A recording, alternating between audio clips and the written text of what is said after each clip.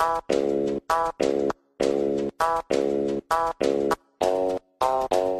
there, Kenshin Himura. This is Inuyasha. Hey, Inuyasha, this is Steven. Steven, you got an even cooler name than me this time. What the heck is going on? I mean, your name is pretty cool, but... Well, but this one is cooler. So, Kenshin Himura, the protagonist of Rurouni Kenshin, it's just the anime fight in the last two chapters. I was going to go on at length about it. The thing is, I'm not really picturing Kenshin fighting at all. I'm picturing more Guts from Berserk, because he's using two-handed weapons. I'm picturing just this slab of, 100 or 250 pounds of iron. Right. The gist is, we got a badass anime sword fight. Yeah, the anime sword fights in Kenshin, when they really went all out with them, God, they were good. Did you see any of the live actions? No, I didn't. They nailed the swordplay. Really? I don't know how they dance the line between, we're going to do anime nonsense, but with people. And they do all the, physics shenanigans and everything, and it looks great. All right, I'm going to have to give it a shot then. At least Google Rurouni Kenshin live action sword fight. But they can't have the thing where the entire screen goes black and then there's the not really camera flare, but the star that spins around and expands out and then has the line of white across the screen and shit. No, not quite. You're thinking of the Amakekaru Ryu no Hirameki, the ultimate attack, right? I think so, yes. Yeah. I would never be able to name it like you just did. I am secretly super nerdy. I would have never guessed. That's actually good. They call it the ultimate attack, and the ultimate attack is actually someone's going to correct me on this. The ultimate attack, I think, is the super fast sword draw that you use to counter that 9-point strike. Uh-huh. And I can't remember what that 9-point strike is called. All right, I'll give you my nerd card until I can think of it. Okay. Well, so I think that I heard you wanted to prove you're a nerd by talking about other nerd stuff before we started talking about our normal nerd stuff. I played Horizon Forbidden West over the last month. It came out about 5 weeks ago, and I wanted to talk about it for a few minutes, but I think if I went on just a 90-second discussion, like a solo on it, it would just sound like I'm ranting and hating on it. So I think all I'm going to say is that I put 105 hours into it in a month. So clearly they're doing something right. But you hate it. No. I wish. It's just that I wish they did a handful of things differently. And it's a lot like how I feel with except for the whole thing with Wonder Woman 2 was the plot sucked, and the plot to this was fine. But it's the reason that Wonder Woman 2 is such a drag is because you can point at and be if they just changed these 3 things, this movie would go from bad to great. And it's just I could point out the 2 or 3 things that made this game a chore.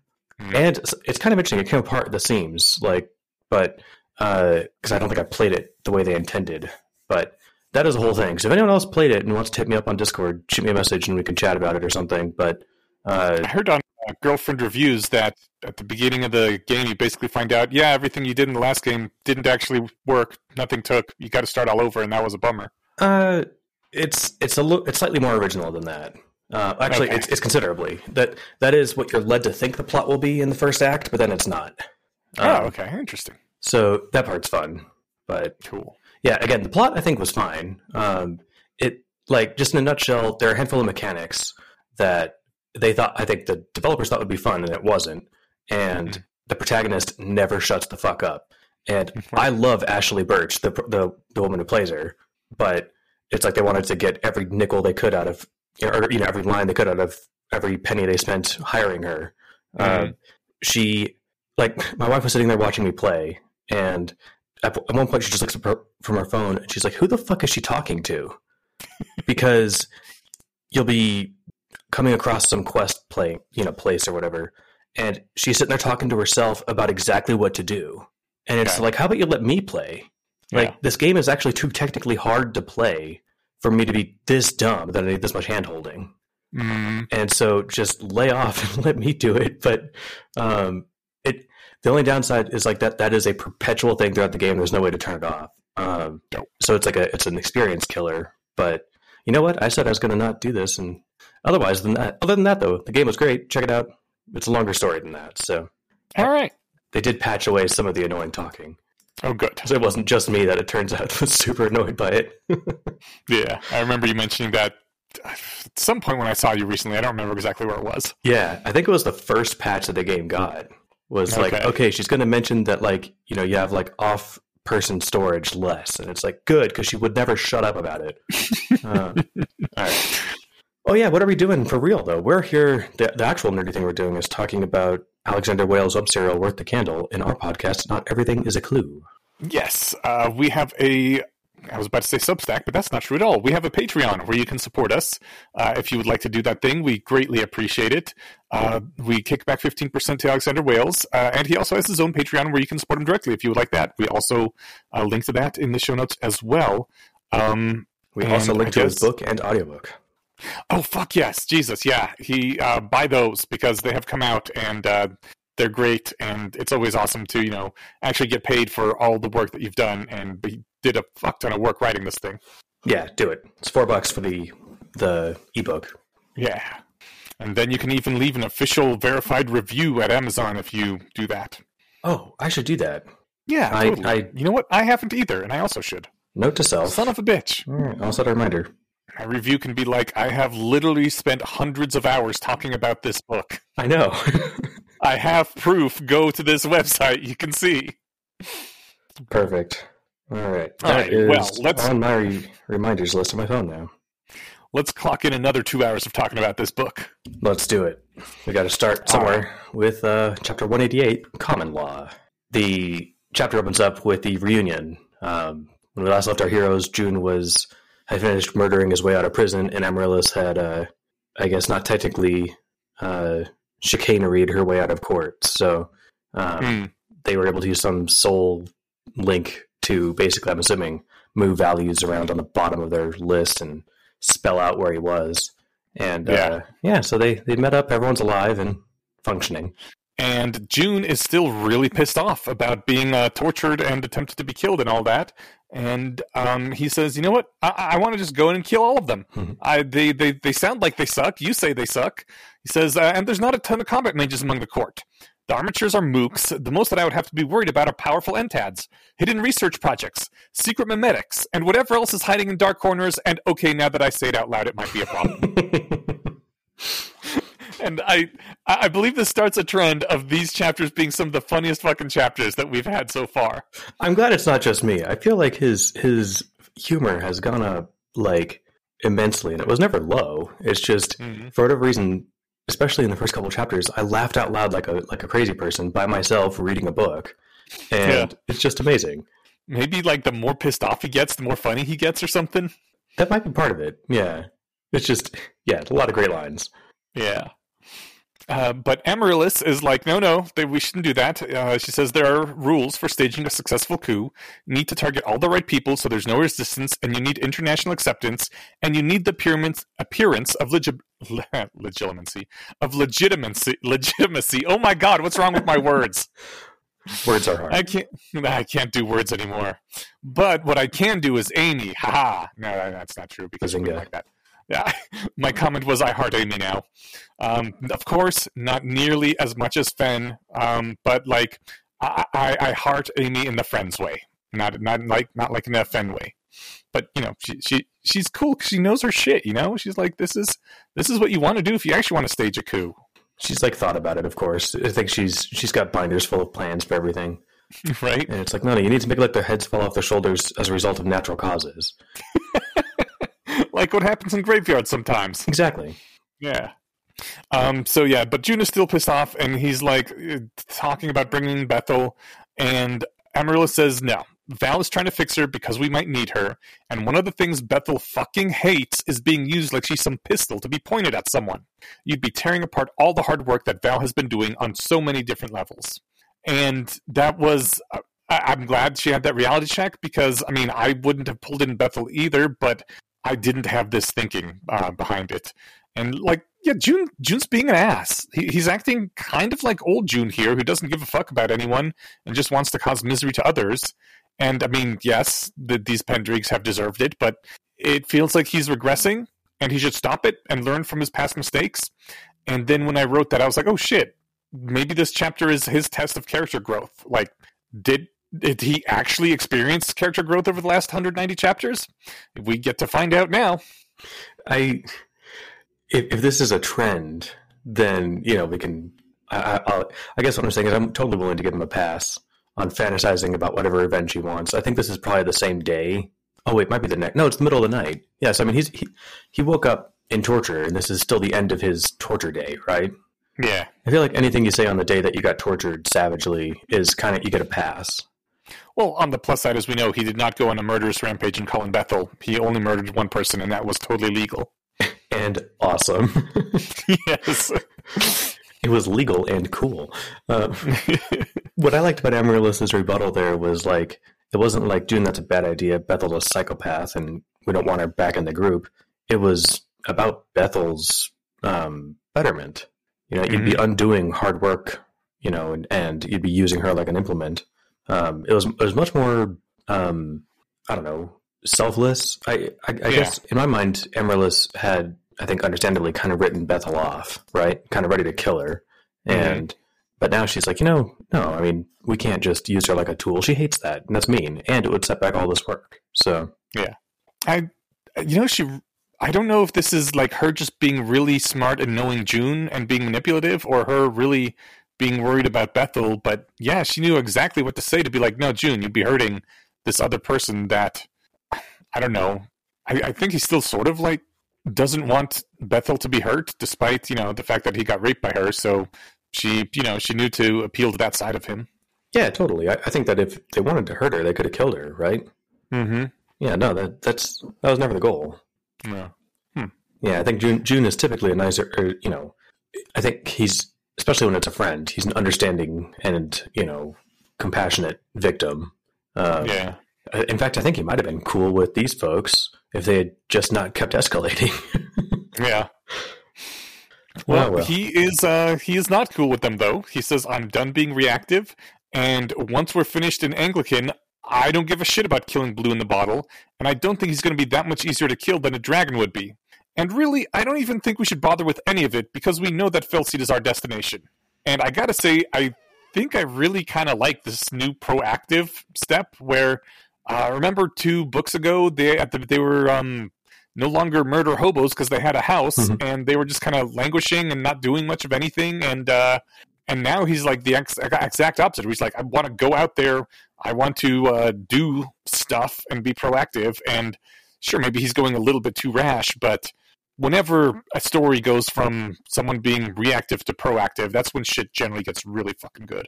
That's an interesting observation. I guess I need to keep my eyes open for that kind of change, because you're right. Basically, that is part of every hero's journey. They go from like, oh, I defended my home, and okay, well, now I've got to, go do this because they're going to attack this next place. And it goes from kind of like being on the back foot to be like, okay, let's take the fight to them. And you're right, that is when things get cool. That said, I don't think that this is the time to be making these decisions. Again, just like I'll give him a pass for I'll give him a pass for any insane shit that he says, but I'm also gonna kind of hold him to, like, let's not make any judgments about our plans while under this altered state of consciousness. Mm-hmm. It does. It sort of reminded me maybe of what happened to Uther when he decided to stop letting the adventures come to him and possibly hurt people near him, and instead go out and find them in the world away from his loved ones. Yeah, it could be. I mean, they're here adventuring now, but I guess I'm not sure how long Uther was able to put his feet up before his wife got cut in half. Was it a full week, or was it just like he was adventuring too close to home, and the DM wanted him to go to the outer reaches or whatever. I'm just really curious if it was a thing with Uther that was, kind of like this, where he just gets pushed too far and he's finally like, fuck it, I'm going out there. I'm going to murder the fuck out of things that are pissing me off in the world. If he had like a breaking point like that. It's definitely possible. I mean, yeah, June, he says, these people are monsters. I don't give a rancid shit about the legal pretenses of the state of political capital. I'm out for blood. And I'm just like, this guy gets it. I know Amaryllis is right, but let us have our fun. Yeah. And by that, I mean indulge in these fantasies. I know that, like, this would be about, well, I was going to say about as smart as Harry running into the Wizengamot and killing everybody, but if Harry could actually do that. I think June could kill everyone in that room. The question is, like, would that be a smart thing to do? And probably not. But thinking about it is a lot of fun. So Yeah. And also, it sounds like he's going to be pushing to get to Felseed real soon here. we'll see. I wonder. Like he talked about, if the players were like, well, we know where the quest ends, we're going to just go straight there. Like he would just smack them down, right? Mm-hmm. I feel like his quest list has too many unchecked boxes on it. Okay, got to clear out some of that stuff first. Plus more XP, more points. Yeah, It's not just for fun and side quests. right. He's going to get better, faster, stronger. Exactly. Yeah. But speaking of these quests, him and Amaryllis are kind of, debating whether they should murder everyone or take a slightly less murderous route. And June says, we don't even have a quest. And as soon as he says that, he gets the quest for full court press, which ends with the line, help her to secure a future for the both of you in Anglican. And as soon as he got the quest, Amaryllis just says, you just got one, which I assume she could tell due to like a sudden shift in his face or body language or something. And I imagine his eyes move left to right when he's reading his heads-up display. Oh, yeah, maybe that's... I hadn't occurred to me, but yeah, probably. That was several lines in that quest. Yes, I mean, he's looking at her kind of angry, and then he stops and he's like moving his eyes back and forth, and she's like, okay, I've seen this before. Yeah, good call. But yeah, it does say help her secure a future for the both of you in Anglican, and I think that is absolutely the DM saying, hey, dipshit, don't just kill everyone. This game involves you taking charge of Anglican, and I don't care if you don't like it. The more sinister reading of Amaryllis immediately catching that he got a quest is that she's the DMPC, and she's like, I just gave you the quest. Now you can't make that excuse anymore.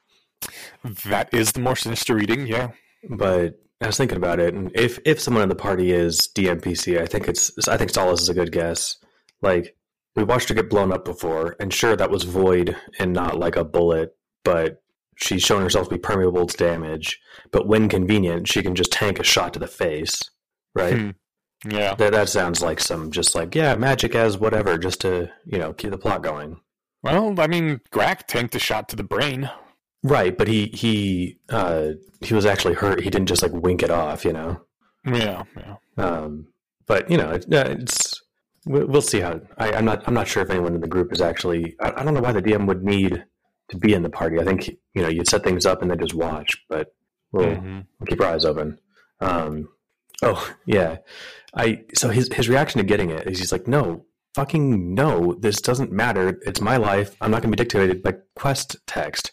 And I think other than the Petite Mort achievement, I don't think he's really expressed like a fuck this game sentiment that much before. I think you're right. I mean, I think that maybe like the 7 keys for 7 locks or whatever, like when it gets like into his personal life, I guess. But, usually it's like, oh, good, now we're here. At least I'm going to get paid for it. That should be his attitude, right? Yeah. And he's like his rage train is going so fast he can't even slow down to appreciate that Amaryllis is going to get some crazy ass perk out of this. All right. Grak is a hitherto undreamt of god who can walk through the world's strongest wards now. And he's a warder. Amaryllis's aptitudes are political. What the fuck is her perk going to be? Once a week, you can convince anyone of anything.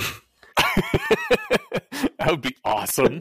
Use it on Felseed. Hey, you want to quit, right? Oh yeah. See, this is worth finishing this quest for. You never know what you're going to get. Yeah. But so Grak says it implies a future in Anglican. You're unlikely to have one if you assassinate someone. And Pallida says, so it's a hint. And Pallida, not being here for all that naysaying earlier on in the story, she's catching on to the fact quick that everything is a clue. Yes. Yeah. It's too bad she didn't know the word clue is the word that we're using, though. She accidentally said hint instead. Close enough. Yeah. I'm going to mark it. We knew what she meant. That's right. Yeah. And so this is great. June says, I'm not going to go through with this trial bullshit just because the Dungeon Master says that it's possible. Because first off, he's a fucking liar. And second, he's not my real dad. I think that was the first time this chapter where I just burst out laughing. It was a great freaking line. I think it's a good point. Both of those are good points. He is a fucking liar, right? I believe we've seen that. I don't know that we've observed like a direct lie. I think that June, just when convenient, hates the guy. Well, I think he hates him all the time, but I think he'll make up whatever he wants to about him, right? Yeah. Yeah, it's true. But I mean, it's like, fuck this guy. He fucking sucks. And like the second reason, it's not even a reason. It's just a joke, right? And it makes me. It was just he's not my real dad, and like nobody knows what that means, and so he has to explain it. And it does a great job of actually like breaking the tension here. But it was just really funny. Yeah, so I wasn't sure. I mean, I do recall the first time I read this, I laughed a lot, just like you did, with the "he's not my real dad." But this time reading it through, I'm like, well, I mean, the Dungeon Master kind of works as a parental figure, sort of. June explains this. He says, it's this thing in Earth sitcoms and movies where there's someone trying to be a father figure and the kid will yell something like, "You're not my real dad," and then storm out in the middle of an argument. And I was just, he can't tell me what to do. He can only force me to do things, which I guess is what I was probably going to try to think my way through, except, I kept reading a little bit and I saw that June already beat me to it all the way to the end, which was, freaking great, that Alexander Wales is always on top of this shit like this. And I guess I was kind of in a mood for talking about it because of all the James Gunn stuff we've been watching. Yeah, James Gunn and daddy issues are synonymous. Yes. Yeah, no, I always love when, especially like me and June, because we get the most, screen time with him, but he and I are vibing a lot these chapters, and it just makes for fun, kind of like, not just fun reading, not just funny, but I don't know, makes me feel smart, makes me feel like the characters are smart. He's not my, like Jake Peralta from Brooklyn Nine-Nine. Yeah. Mm-hmm. He actually does have, dad issues, but in fact, he makes a joke. He's like, "Oh, sure, the guy without a dad is the one with dad issues. Come on." So typical. But this was just, I don't know, it was hilarious. It was a really cool observation that like you have to respect someone for them to like be able to tell you what to do, right? And if you don't respect them, then they can force you to do it, but they can't just like tell you a thing to do and you're gonna do the thing. Yeah, I think I think he was just going for a laugh. But when you have to explain it, then yeah, maybe there's something to read into there. But I don't know. I think Solace is more of a father figure than the DM. Like, the guy's basically hands off, and all he does is throw rocks at the kid, right? Like just like a real dad. Solace is at least there saying, we can chill out, we can relax, you can, and still you can get shit done. Yeah, I think she's a better father figure than the DM. Greg says that what June said is a cruel thing to say to a surrogate father, and June is kind of taken aback by this and says, "I would have thought we were all in agreement that the Dungeon Master isn't actually a father figure to me." And isn't he though? I don't think so. Because of the case you just made about Solace, yeah. Well, and just I don't quite know what a father figure. I mean, I haven't spent time operationalizing the definition, but yeah, there's nothing that screams father figure to me about a guy that you've met exactly twice and who doesn't tell you stuff and put you in this weird matrix where you can actually get really, really hurt, Again, this sounds a lot like a father figure to me. I don't know, oftentimes dads are kind of hands off and you don't see them very much, right? They're always away at work and shit, and... I suppose. But, you have a companionable game of catch if we're going with TV sitcoms, and when are he and the DM going to play catch? Yeah. Never. I guess... I don't know, it just seemed like sort of in a metaphorical way, since the DM is God, and God has always sort of been like a father-type figure in Western mythology, right? Can I introduce you to Amaryllis' Church of the Latter-day DM? Okay, fair point. I think... I guess, I don't know, it's... You're right. He's much more of a peer to June, maybe just someone a couple of years older. I guess the thing that him being God maybe sort of associate him with a father figure. So you're right. No, it's hard not to. I'm reading way too much into it. No, you're great. This is a great segue though to reading too much into things. So he's still got the earball that they took from Yarrow. Yes. And you can use it to communicate some number of times a day with Onion. And he's off screen. He says that he had an idea of what to say to Onion, Amaryllis didn't think that we should say anything, but I ran my idea past her and she rolled her eyes and, approved it. So his idea. Oh, it's saying, "It is me, your nephew Yarrow, who is completely alive and safe. Do not worry." Pure gold. Fantastic. And then when he responds with all sorts of like, "I will crush your bones and you will scream in the hells," and whatever, he replies, "That is a very rude way to speak to your beloved nephew who is alive." It's just even better without the punctuation. Yeah. Like it speaks like like an internet comment. Yes. And it's perfect. It was so good.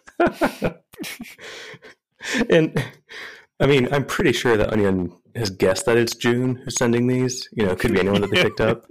But so they're gonna be fighting here in a couple of chapters, and June just gets to they both get to know it's like, yeah, I'm the one who was fucking trolling you after I murdered your nephew. Oh my god! Or killed your nephew, not necessarily murdered. Right. Yeah. All right, so we go back to court the next day, and they bring forward the the witness, and it's June, and for whatever dumbass, well, no, it's for a very clear reason that Onion immediately motions to dismiss the witness, and like someone kind of just raises their hand and like, hold on, why though? Yeah. They have a vote, and it goes heavily in favor of keeping him around because this guy's, been hearing the name June a lot lately. Kind of curious what he's got to say, right? Yeah. And he, part of like, who are you? How'd you come here? And he's like, well, I know all these magics and stuff too. And it's like, really? He's like, I can give demonstrations if I can have the council's leave. And Phlox nods. So he goes through a small demonstration and, takes off a bunch of the magic boxes.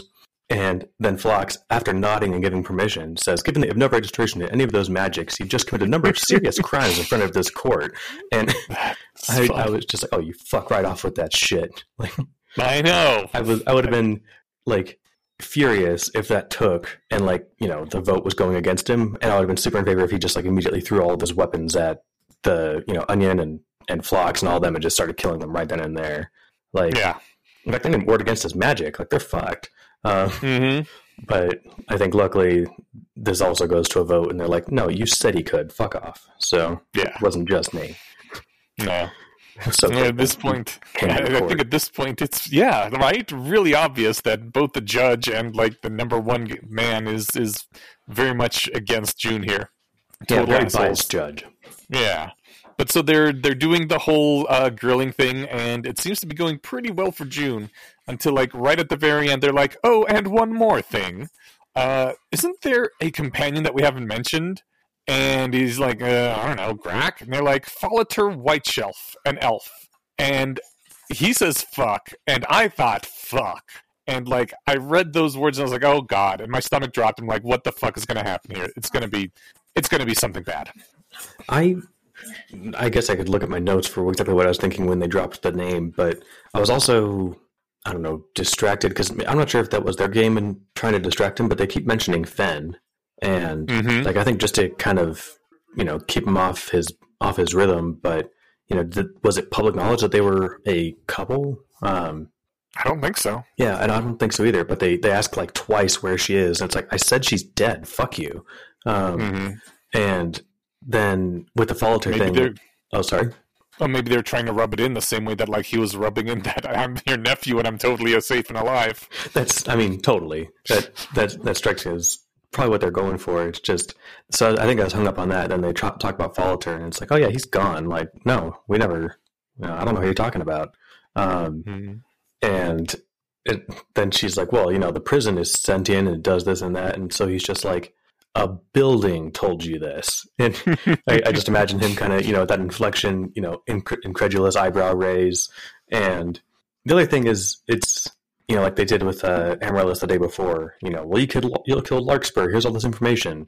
And then as soon as it gets too deep, it's like, well, actually, that's not what this trial is about.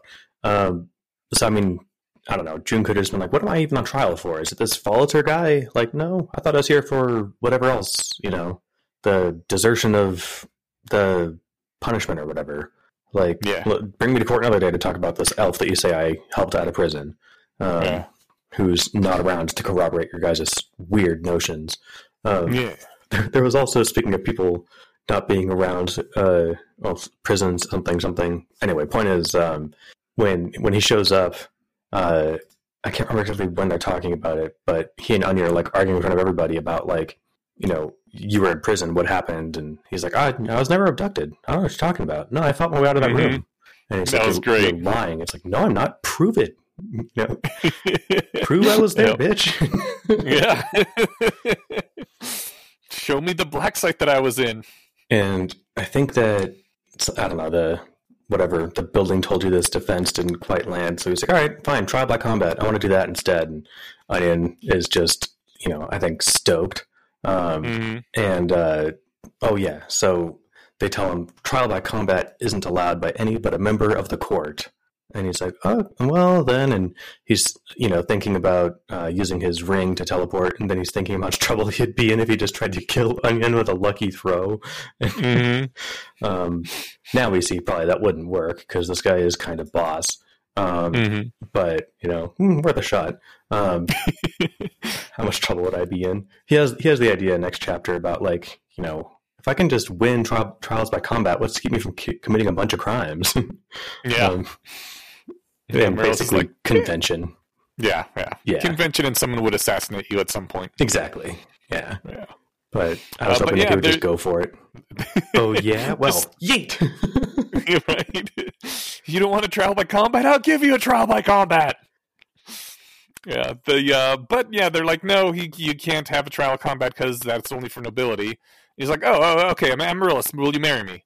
And Amaryllis is like, yes, and says, per the Decency Acts, Juniper and I have been cohabiting for the past 3 months and qualify to waive the time limit. I need a witness to vouch. Lissy vouches, and they just pwned the whole court and say their vows right there with the Gimli sign speak, even though they got silenced. It was great. Yeah, it was awesome. There's an hour of intense argument, and it was finally decided that yes, we were really married, and I was really a member of the court. And then we walked out of the council room with our heads held high. And still more romantic than Rip and Bethel's wedding. Yeah, there's actually was romantic and nice, and assuming that was Ropey talking, it was actually a really fun thing. But this was great, and Amaryllis just locked and loaded. Yes, I'll marry you. Let's do it. Here's the repeat after me. Do the thing. Yeah. Well, and I just love that, still a better love story than Twilight meme. So this works very well as the Worth the Candle version. Oh, that's funny. Still romantic than Ropey and Bethel's wedding. I might have heard that line somewhere, but I wasn't thinking of it when I did the Ropey Bethel thing. This has been at least the second time you've said it. Really? Yeah. Huh. Maybe that meme is back in my head somewhere. But I mean, it's a good meme to have, especially, for a wedding where one person eats the other person after. I meant the still more romantic than Twilight. Like, I don't know if I'm familiar with that, but it sounds familiar. Or maybe it sounds familiar because it makes so much sense. Yes. It was, all over the place for a while. I think my favorite version of that was, you saw Game of Thrones, right? Oh, yeah. Remember the scene where Tormund, the big giant Northman with the orange hair and frizzy orange beard and all that? Yeah. He's staring down the night lady, whose name I can't remember now. Brienne of Tarth. Yes, he's just like staring her down and just chomping on this loaf of bread like, man, I want to get with that. And Brienne's like, oh God, this guy, I'm looking away. And the caption is, still a better love story than Twilight. It's not wrong. Yeah. I mean, this guy respects her. That's the key difference. I think that makes all the difference. It's an important part of most love stories, yeah. Yeah. Not of Twilight, though, as far as I can tell. It's hard to say. I guess, does he respect Bella? I never read the books. I just remember from the movie, it was like he basically looked at her like he was hungry. She's a particularly good-smelling piece of meat. But I'm sure there's more to it than that. I don't know. It's more to it in gigantic quotes, because there's nothing to any of that book, so... It's weird. It seemed like, at least definitely in the first movie, it was more like driving animal lust, but that's a way that lots of relationships start, so it's not necessarily bad. Yeah, I mean, that's how my wife and I met. I broke into her house every night for a few weeks and watched her sleep. True love. True love for sure. All right, chapter 189, B-side. B-side. Do you know what B-side is referring to here? It's the other side of a record or a cassette tape. Well, I mean, I know that, but how does it relate to this chapter? Oh, they got the other Amaryllis. I think it's we've but got she's the not primary like side and then the B-side. But the B-side is like always different, and this Amaryllis is exactly the same. Yeah, this Amaryllis made out with June. So with the original Amaryllis, I think. But she didn't. This one did. Okay, fine. I at least that's my best guess. Mm-hmm. Something to do with the duplication. So they're talking about how serious marriage is here on Aerb, because it's apparently more serious than it is on Earth. And June says, well, my Aerb parents divorced. And she's like, yeah, they divorced, and it's a black mark against them. They'd be seen as people who don't take vows seriously, and it's actually marked on your father's military record. And I was just like, wow, it's a weird, different sort of country, and I don't know if that would be better, but maybe that would be better if it was like that in the real world too. Which part? The part where if you get divorced, and I say this as someone who has been divorced twice, but the part where if you get divorced, it's seen like as a major flaw in your character, and that you're someone who doesn't take vows seriously. Because like the first time I proposed marriage, it was like, oh shit, we're doing absolutely terribly as a couple. Maybe if we get married, that'll fix things. Because, I was 19 and retarded. But maybe if, you end up getting divorced, then people wouldn't so easily flop into marriages. I don't know. I'm trying to think, like, would I not have done that if I knew there were these serious consequences to getting divorced? But I mean, I was 19 and retarded, so I probably still would have done it anyway. I think you'd have done it anyway. Like, yeah. Frankly, anyone who like wants to get a divorce and does deserves a high five. Like, it's a hard decision to make, and it's fraught with whatever interpersonal conflict. Who gets which friends, who gets the house, et cetera, et cetera. But you're deciding like, no, this is still better for the both of us if we go through with all this work. Like, I think that's actually commendable. I guess it's just like in the current day, divorce doesn't really mean anything except for now you have to disentangle all your assets, and also marriage doesn't really mean anything except now legally all your assets are mingled. So it just doesn't seem like that big a deal anymore, and I don't know if that's necessarily bad, but I'm also not sure if it's good either. Like, it would be nice if there was something that meant that was such a big deal. I mean, I think that is like the commitment part that you make. For me, it was like the big party in front of our, friends and family that was like, we love each other. It was less about like getting the state of Colorado involved. That wasn't the exciting part. Yeah, I mean, if you were to end up getting divorced, like, I would not think any less of you. I think that's I'd be like, yeah, that shit happens. Yeah, I think so too. Like, because I don't want the world to be a different way, and I can't imagine thinking less of you just because you got divorced. I'm like, yeah, people change, whatever, but also, I don't know, maybe. But it would be cool to live in a world where like there was a kind of vow that actually mattered. Yeah, I guess that's what I'm trying to get at. Yeah, I guess at least we have perjury laws. Yeah, but that somehow feels less like cool. Yeah, exactly. I mean, I just saw a joke recently. It was like, on trial for murder. So did you kill him? No. Do you know what the penalty is for perjury? Less than murder? Right? It's was this a comedy show? I think I just saw something on Reddit. It was, I think, a picture or something. Cool. Yeah. But anyway, so he and Amaryllis are talking about, now they're married. Yeah. Which, great. I take it as seriously as, I don't think Hermione and Harry technically got married. I think that she basically became a servant of House Potter, like an indentured servant or something. Yes. But if they'd gotten married, I'd take it the same way, right? This is just like, okay, well, as long as the state, we need to keep up with the charade or whatever. And Amaryllis, because she was triggered ready with the, we've been together these months or whatever. So June's like, you've been thinking about this, right? And she's like, yeah, but I didn't want it to be like, part of the main plan. He says, yeah, it would have been a little awkward to talk about it. Yeah, and Amaryllis replies, yeah, real fucking awkward. And I loved that. And I don't think that either of them are really bummed out by this arrangement. I think that they get to, I don't know, have their cake and eat it too. Yeah. But then June says, of course, being awkward isn't a reason not to bring things up. Oh, no, wait, Amaryllis was putting that. Of course, being awkward is not a reason to not bring things up, but I was worried that if I did bring it up, it would eat into planning and strategy time for our actual plans, while being categorically worse option on most levels. And June says, plus it would be awkward. Wow, this is... I didn't realize it at the time, but this is a darn good setup for having the Semiramis. Is that what they ended up calling her? Because all the stuff that would be awkward, you can talk about that now, Man. Like, just plus it would be awkward is a thing that stops a lot of things from actually happening, and that's kind of a bummer. Yeah. Because they both really wanted this. Like, this is the ideal, almost the ideal for them to be married to each other, but not have to actually, be husband and wife or whatever.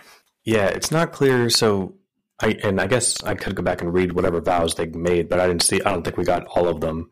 So they're they're married? I'm not sure what their vows mean, but all right, so where were we? We had technical difficulties. I was talking about being able to talk with the other copy and stuff. We'll get there when we get there, and that's the part I'm excited about. So cool. Because he's like, all right, trial by combat, fuck all this court stuff, and that's, I guess, the end of proceedings. So they get to go home for the day. Yes. And they're talking about awkwardness and stuff and how their marriage is going to go. June wonders what Fen would make of this, indicating the two of them. I think she would understand that it means nothing, says Amaryllis.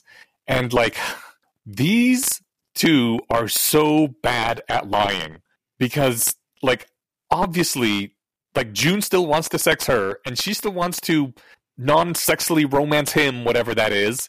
And, that's not nothing. They're incompatible in some fundamental level, but saying she would understand that this means nothing is just a flat out lie, because it does mean something, and they're just trying to dance around it. And I think it's even kind of obvious to them. Why do they got to keep saying the lie out loud to each other?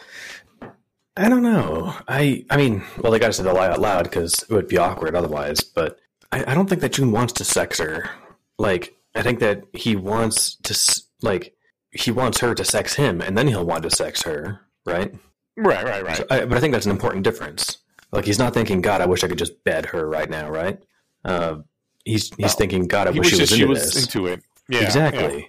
But they're still lying that there's nothing, that this means nothing, right? Right. They're saying that like a line, for sure. Okay. And then June is thinking to himself that I guess they had to say this line to each other because he couldn't imagine a scenario where we both said how we felt that wouldn't feel like the Dungeon Master was mashing two dolls together. And I think he's really letting the DM rule his life a bit too much in this case, because, first of all, maybe this is just his excuse for not saying what he wants to say and her not saying what she wants to say because it would be too awkward or some shit. Because, who cares what it looks like to the audience or to the reader or to whoever, right? It wouldn't feel like the DM mashing them together because the DM is not mashing them together. It's they themselves having this conversation between each other, and he just doesn't want to because it would be too awkward, which is very silly. I think you're half right. It's entirely understandable, but also, yeah, you can only read so much of that. No, it's tough because, it'd be hard not to feel like the DM was trying to make this happen because he made her look like that. Right. Well, sure. So, the whole thing is just okay, he clearly wanted us to hook up, and that makes this whole thing weird. I guess, but if someone introduces you to another person in the hopes that you guys will hit it off, then you could say the same thing about that, right? If I craft you a person from scratch that looks exactly like what you didn't even know was the deepest desire of a person, right?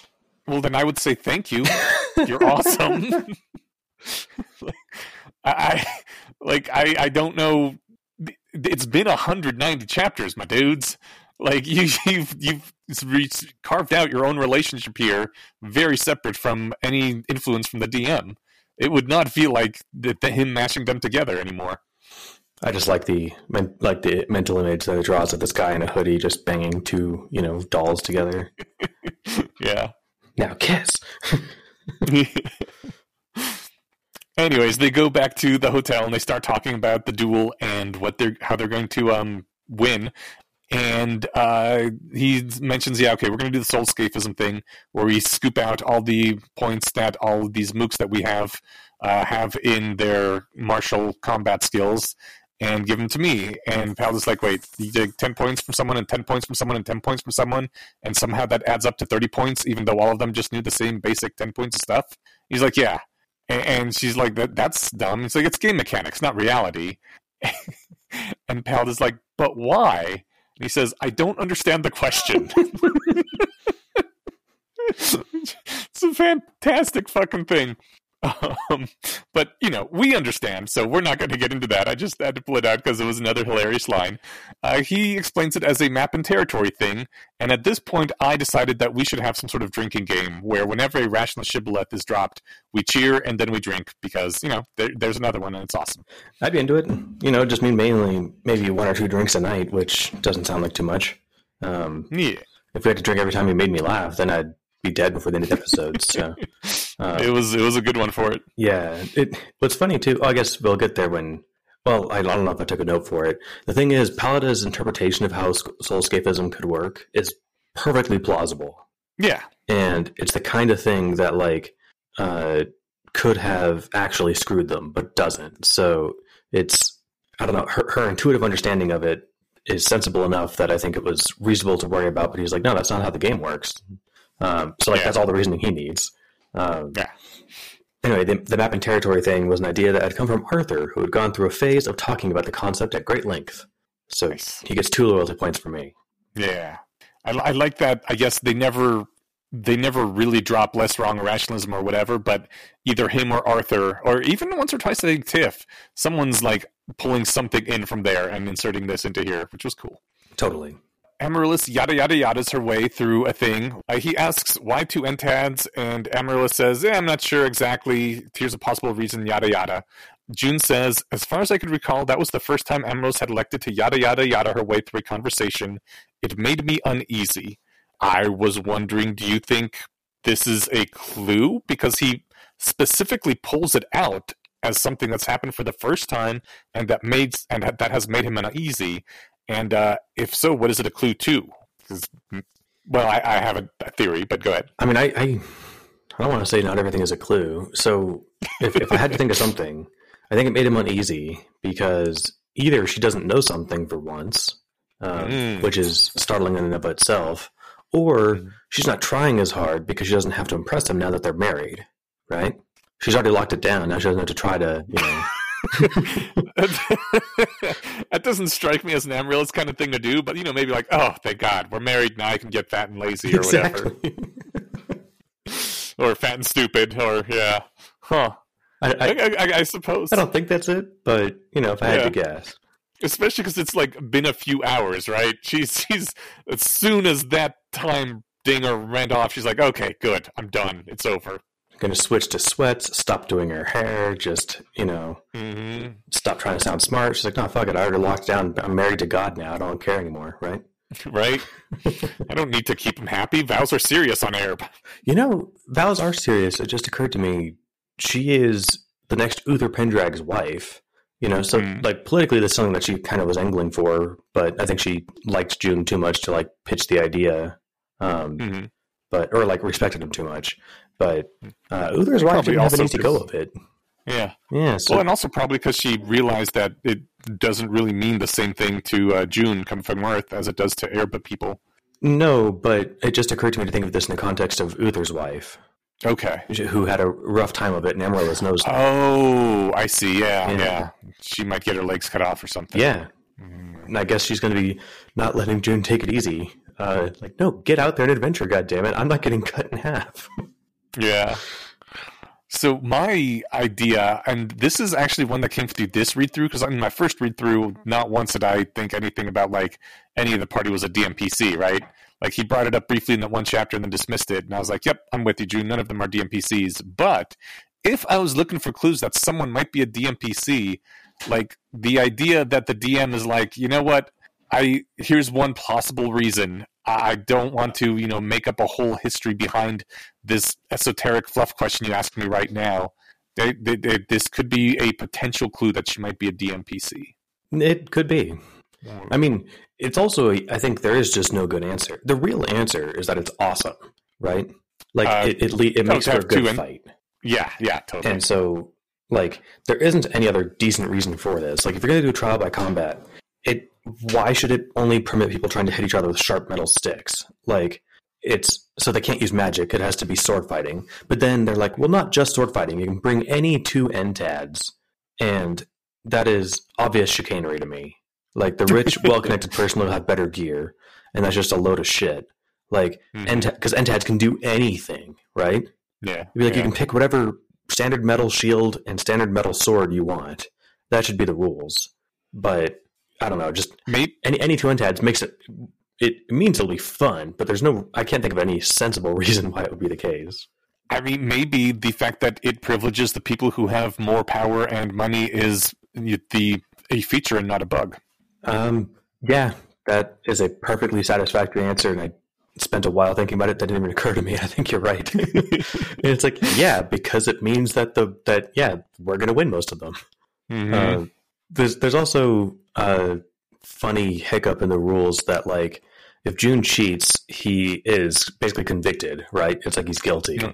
And if Onion cheats, June gets to go free. The thing is, if Onion cheats and kills June while doing it, it seems like this is the easy way for the court to just consistently, oh yeah, well, I guess I did cheat. Sorry about that. But he's dead now, so... I suppose he could cheat in a way that June survives through it if it doesn't quite go off correctly.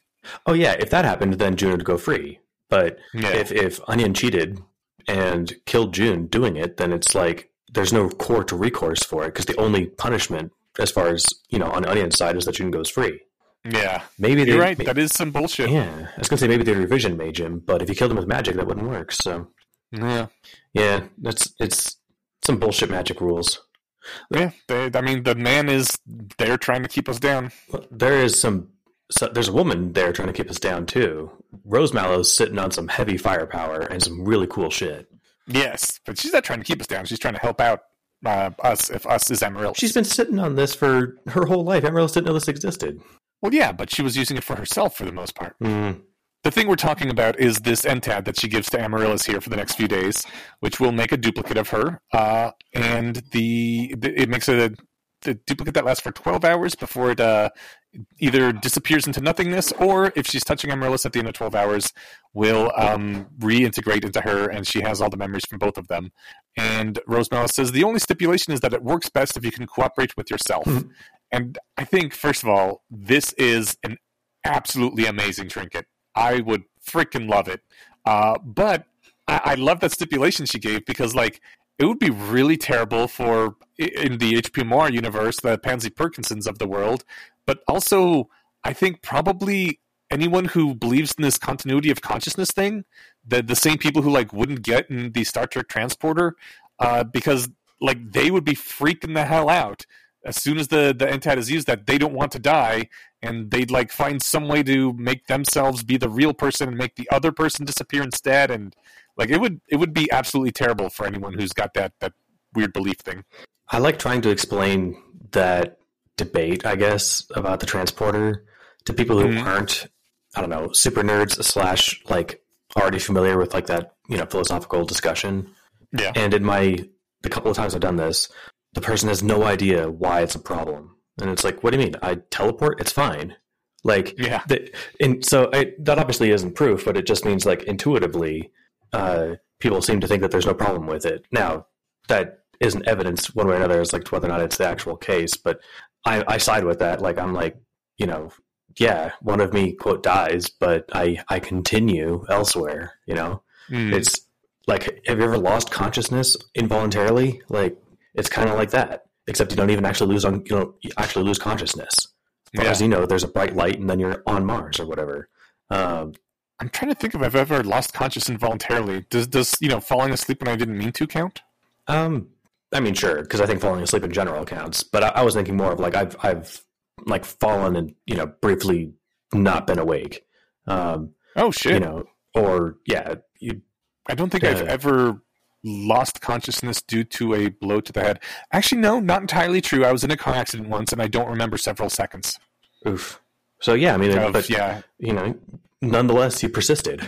You know, or did I? You lost a few seconds, but anyway, there's two things about this bracelet just to start off before we get into the meat and potatoes of it. One, Rose Mallow seems to share June's Midwestern modesty because she asks him to turn around during the duplication because there's going to be a nude Amaryllis. Whereas Amaryllis, I got the impression that like all Airbians were just totally fine flaunting their swimsuit areas, but apparently that's just I thought so too. Pragmatic Amaryllis doing her thing. And like Rose Mallow at this point, I'm assuming realizes that A, they are married, and B, part of that is that they've been cohabitating indecently for 3 months. So I don't know. Maybe she just didn't want to be there. It was strange. Rose Mallow was not the typical Airbian, as far as I can tell. She's prim and proper nobility. Yes, and we don't get this next chapter or in the next two chapters. I'm guessing it's the unspoken plan guarantee, but they had to have been using this for the Onion fight, right? I think so, because we had the two onions briefly. Oh no, that was one of Onion's swords because he's a filthy cheater. Okay. Yeah, that was apparently the sword he used in his last duel 7 years ago. Okay. So no, I think that June was using this like, but that would be the Entad. They're both wearing this bracelet, aren't they? Probably. Who? Oh, the Amaryllises? Yeah. No, only one Amaryllis is wearing the bracelet. Okay, good. Then yeah, Primaryllis gets the bracelet. The duplicate doesn't. I just think if I was June, I'm going to go fight somebody that is, for whatever reason, famous and kicks ass. I'm like, okay, well, I'm going to send my disposable copy. They actually really should have done that. I mean, there's the whole cheating angle, possibly, but they probably wouldn't have gotten caught. Yeah, I mean, and what? If you get caught, then you at least get a chance to escape. You're not killed. No. But maybe they did. We'll see. Or maybe they were worried that the duplicate wouldn't be able to use all the game hacks or something, right? Because there's some shenanigans involved. Yeah, they should definitely test it first. I mean, it kind of makes you wonder, like, what if you kill the duplicate? Can you harvest its soul? Can he soulscape the duplicate and, like, get all of those juicy points out of it? Damn. Does the duplicate have unicorn bones in his ribs, just like June does? Because that'd be a way to duplicate stuff. Yeah, we need testing. Yeah, we really do. All right, so this works out great. Amaryllis tries it on, and she's like, "Okay, I'm going to go do all the planning business for, like, I think my own court case and some of the stuff for your I'll do some thinking about your fight. Duplicate Amaryllis, you go off with June, and you guys plan like just for the fight stuff."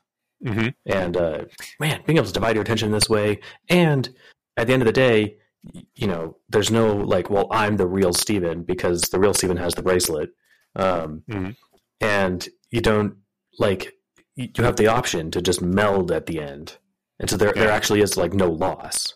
Yeah, this is outstanding. It's fucking amazing. I think that as much as I was saying earlier, I would love to have the dual track mind thing that he was doing. This is like 10 times better because there's literally two of you. Yeah, it was amazing. I think that there was Amaryllis looks at it. She says, "You can be in two places at once." Looking at the Entad with as close as I'd ever seen her come to lust, and I'm like, "Oh yeah, I'm feeling lust too." Like this thing is like cooler than the Time Turner. Yeah. Oh man, yeah, but So, the primary Amaryllis goes off, and the two of them are left together, the one that's going to disappear. And she tells June that primary Amaryllis doesn't have to know what happens between us. In fact, she expects us to maybe do stuff that you wouldn't do with her. So if there's any conversations that you want to test out on me without risking problems with her, or if you want me to give you advice on how to handle her, or literally anything better, anything that would be better with the two of you that had a trial run, do it now. This is safe scumming for hard conversations.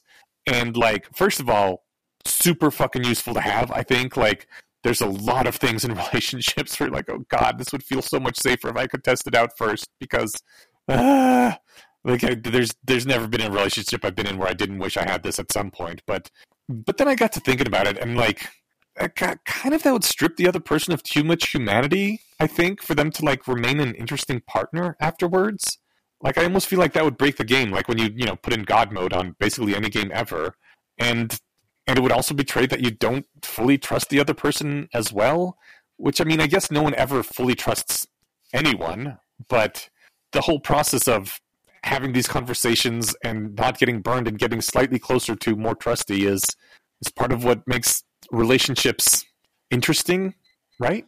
Yeah, this is like a really fun problem to kind of noodle because, like, I think it would be awesome. You know, like there are some things where it's like, you know, like hypothetically, you love somebody, you're super into them, and you are willing to, you know, you want to be with them forever. But you're also like maybe a little curious if they're into this weird sex thing that you're like, you might be into, but like, you know, you don't live for. So like, you're not, you know, you could totally go your life without doing it. And you're just like, you know, hey, shot in the dark, but are you into this? You know, you don't want to risk blowing up the relationship over it, but if you could do it risk-free, you know, that actually sounds kind of perfect.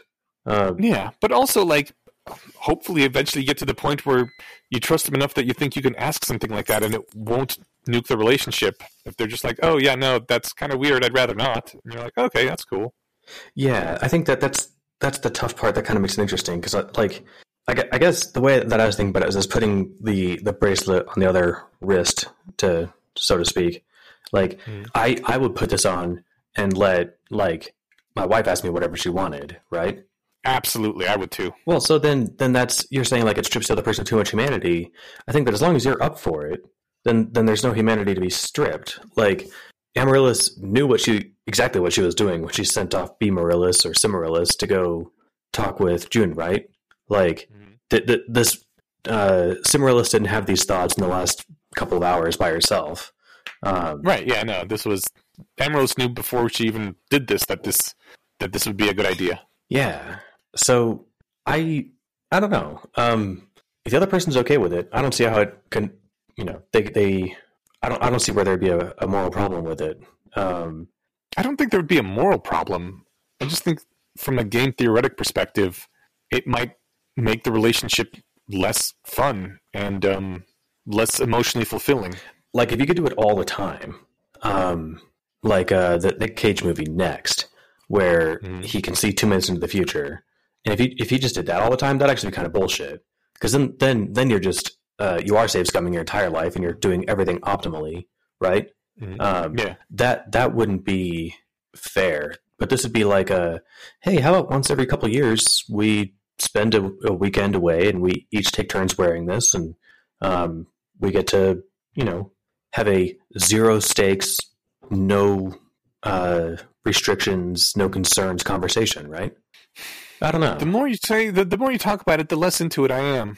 I think it'd be fun. And then it gave me the other idea, of course, too, that like the other way to have this kind of conversation is just to take MDMA or something, right? The reason you don't do that all the time is because it's exhausting and not good for your brain. But if you were duplicated, well, then one of you would have to. You need 2 of these bracelets. The duplicates go off. They roll, have a great time. 12 hours later, they're a wreck and tired, and then they merge back into you, and you just get the memory of it, none of the physical problems. That seems like you could have a much simpler NTAD if that was your goal, just like the NTAD of purging bad MDMA effects out of your body afterwards. Well, he had the Liar's Cup tattoo, but he went and got Skin Magic excluded, so... oh man, everyone's gonna go to Leo to trip now, right? It's gonna be like the Burning Man of Ereb. Yeah, I mean, yeah, maybe I was distracted because I accidentally hit my desk, and I still think that this bracelet's an awesome idea, and I think that as long as both people are aware of what they're getting into, like I agree that it would be nice to have that level of like directness with your partner all the time, and you know, I mean, there's nothing that I wouldn't talk about with my partner. It's just like, I don't know. It would be some things would be awkward. Some things would be awkward, and you know, others would just be like, you know, again, no stakes. I'm just curious, and then this way it doesn't have to like be a thing, you know. Yeah, I think that I don't see the downside. The more I think about it, the more I think that as tempting and awesome as this seems, it would actually be horrible in real life and would kill things. So I'm glad we don't have it, because it would suck the like risk and fun out of it. And the ability to build trust, yeah. Well, I think if you used it all the time, you know. I mean, you would save up the really risky things for when you can use the NTAD, and then what's the point between, using it all the time and just waiting once every 2 years to do that? All right, what if you got to use it once? I think that sounds fair. I don't know. I'm still like... I mean, no one's going to make you. Maybe. The thing is, if you're not cool with it, if you put the bracelet on, your duplicate wouldn't be cool with it either, right? I'm trying to think, like, what if I murdered somebody or accidentally killed somebody or something, and I wanted to use this to, like, test if the other person would be cool with helping me move the body, or if I should keep it a secret from them. But, like, even then, I'm like, yeah, I don't know. That's interesting. Yeah, it's a good thought experiment. Which, I mean, how fun. This is kind of like, this might be kind of just drive-by, throwaway NTAD, but this is actually a really interesting, this hits the transporter problem, this hits some, like, dignity and identity problems. This is a really just kind of genius intuition pump of a plot device. Yeah. Yeah. I like it. Would you say you loved it like a sister? Oh, it's a great segue. So June tells Cimarillus that I love you like a sister, and she asks, like a sister you want to have sex with? I know that's a thing on Earth. That was fantastic. That is what happens when your only exposure to Earth sex is from porn. Poor Amaryllis. She's been ruined by the internet. Yes. It's funny because, like, I don't think he's being honest with that answer. I think he loves her like a good friend. And, if the friend suddenly was like, I'm actually super into this and I'd really be down for the D, he'd be like, oh, fuck yeah. But, like, if your actual sister told you that, you'd be like, ooh, gross, delete my phone number. Right? What happened to you? Exactly. Yeah. So I think that this is his way of, like, still trying to keep her at arm's reach. Yeah. Yeah. That's a good point. She has a guess as to what the most attractive thing that what the most attractive thing is for him, and it's shape-changing genitals is her guess. Sorry, really quick, can we put a pin in her first guess? I mean, the fuck is she talking about? Maybe I'm blissfully unaware of some dark corners of the internet, but I don't think I am. I've taken my spelunkings into the dark corners of the internet, like.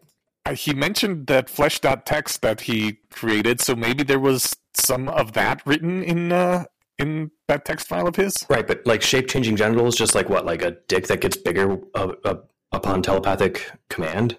Honestly, I don't know. Maybe it's like a vagina that starts changing to weird shapes or whatever. Balloon animals, like I don't know.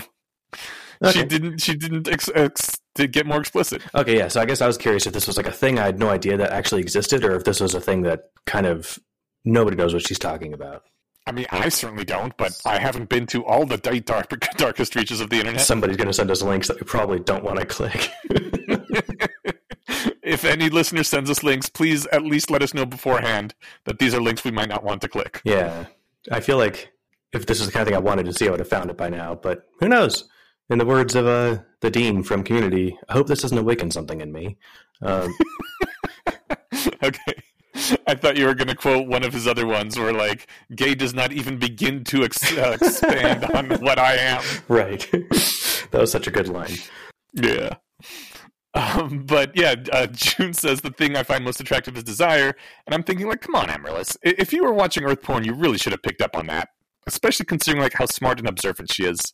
I don't know if maybe, like, she was testing him or something, or maybe just, like, the asexual thing got in the way, so she didn't pick up on that. Well, now I feel like I have spent time in darker corners of the internet than you, but I don't know what kind of porn you watch, but, like, I'm pretty sure consent is not, like, a major component of the majority of porn. Well, I'm not saying, like, I mean, I'm not saying non-consent is. Consent. Desire, right? No, desire is a, like, huge part of it. Really? As far as I can tell, one of the biggest parts of porn is the chick being like, oh my god, I want the D so much, right? Oh. Like, I need that D now. Yeah, I guess no shit. That's obviously why that's, like, such a big market, because guys don't get that in real life, and they go to the internet for it. Yeah, why was I thinking that this wasn't a major component? And yeah, what did so Amaryllis ubiquitous you don't notice? Like, I don't know. In her defense, she only gets printouts of the internet. So Oh, yeah, it's a good point. You know, no doubt she's seen her share of nudie mags, but I don't quite know how that would translate to like what your interpretation of it is of internet porn. But No. You're totally right. And like, I guess, yeah, I haven't really seen any VHS porn. Maybe it's not as big a thing in VHS porn or something. oh, that's right. They could also get DVDs and stuff, or I guess VHS tapes. Yeah. Yeah, no doubt she got some instructional videos. Uh, you know, just for science. Yeah, Um, of course. But I agree with June. Being lusted after is tight. And Hell yeah. Amaryllis doesn't quite get it. She says, your fetish is consent? Right. And he's like, it's not no. it's not a fetish. That's totally the wrong word. You know, consent is like permission. And I'm like, come on, Amaryllis. You know, the Amaryllis who was willing to endure sex with June was consenting. And that is the opposite of sexy.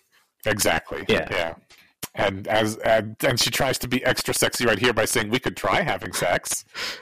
Yeah. We have about 15 minutes left for interpersonal stuff. Maybe it wouldn't be so bad. Great. Give us 13 minutes to cuddle. Yeah, right. I mean, obviously, this is my first thought when she brought up when the conversation kind of went this direction. But I don't want to sound like a pervert and suggest the idea. But he's like, yeah, but you don't really want to. And she says, well, no, I have about as much desire to have sex with you as I do to lick the inside of my elbow. And for some reason, that hurts only a little less than saying she'd endure it.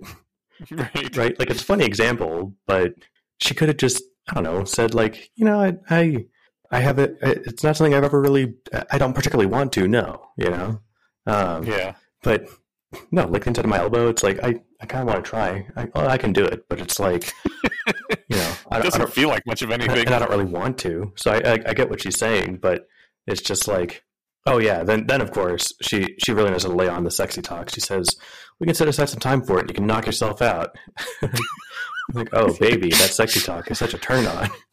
Oh yeah. She's missing a couple key components of like, I think that, I mean, if she does get a lot of her how desire works from porn, then it is just about like, you know, the tits and, you know, whatever.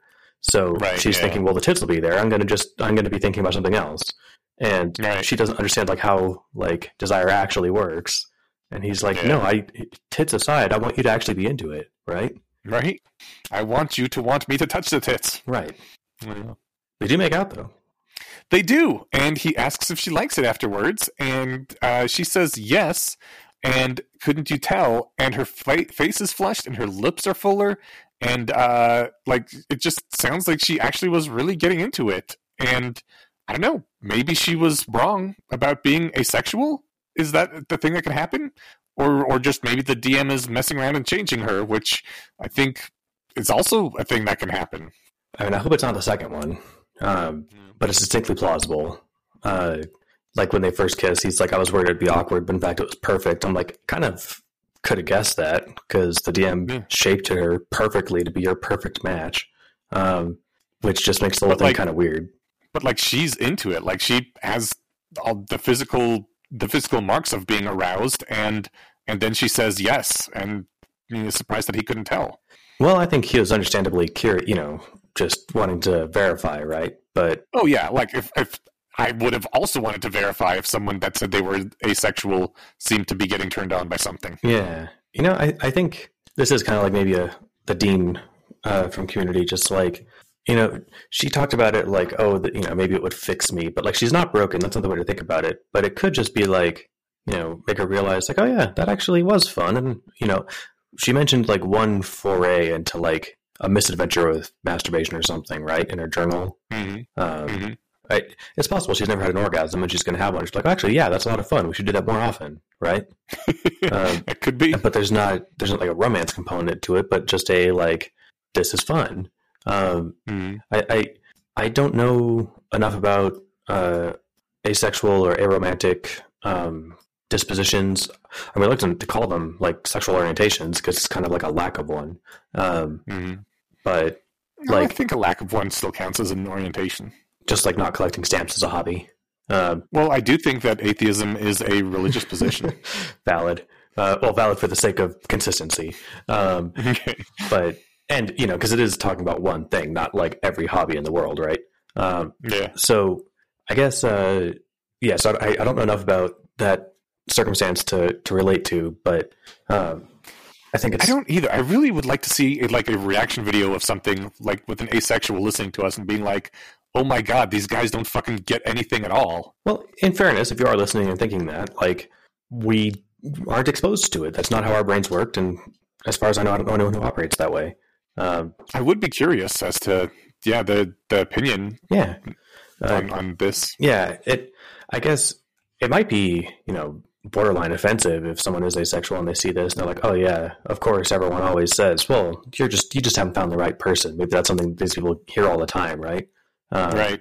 And this might be another one of those trending in that direction. She just hadn't found June. Yeah. But I mean, again, the DM might be fucking with things. Yeah. Well, and the thing is too is like there's no way Alexander is not aware of that circumstance if he's writing an asexual character. Like he's got some familiarity with the subject. So if he's doing that, it's on purpose. And so we don't get to call him, like we don't get to say he's not paying attention or something, right?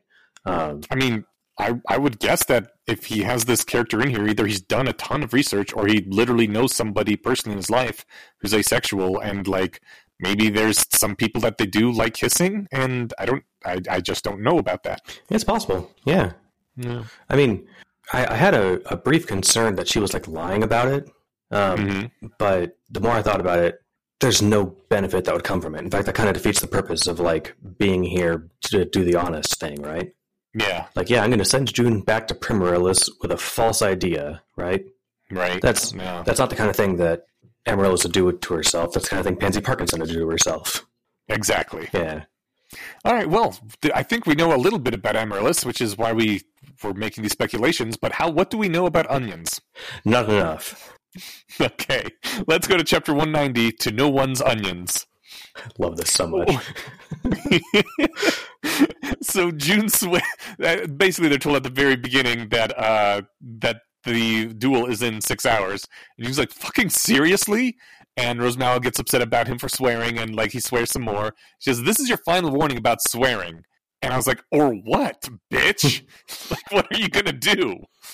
Honestly, that duplication bracelet makes me think that she's packing some serious firepower. Nah, she might be. I mean, this is also her house. Maybe she can, tell the walls to crush them or something. I don't know. But, I mean, probably she could just tell them to leave her house and then, they'd be out where they could get arrested or something. That too, yeah.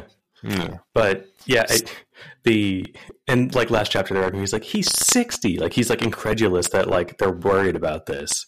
And he's like, I'm going to be fine. What? You guys are being crazy.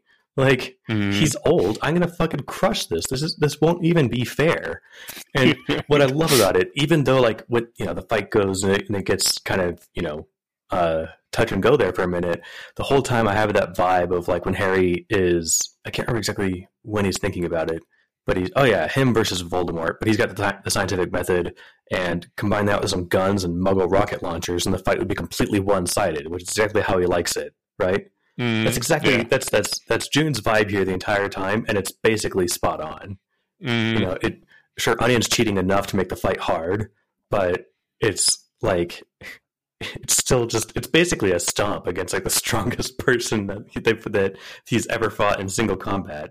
I mean, it's not a total stomp. Like, it's still, like you said, kind of touch and go in some places. He has to think hard. He has to be like quick and good. But so it's a challenge, but. Yeah, he kicks his ass. You're right. I guess what I was thinking was more like the energy walking into the fight.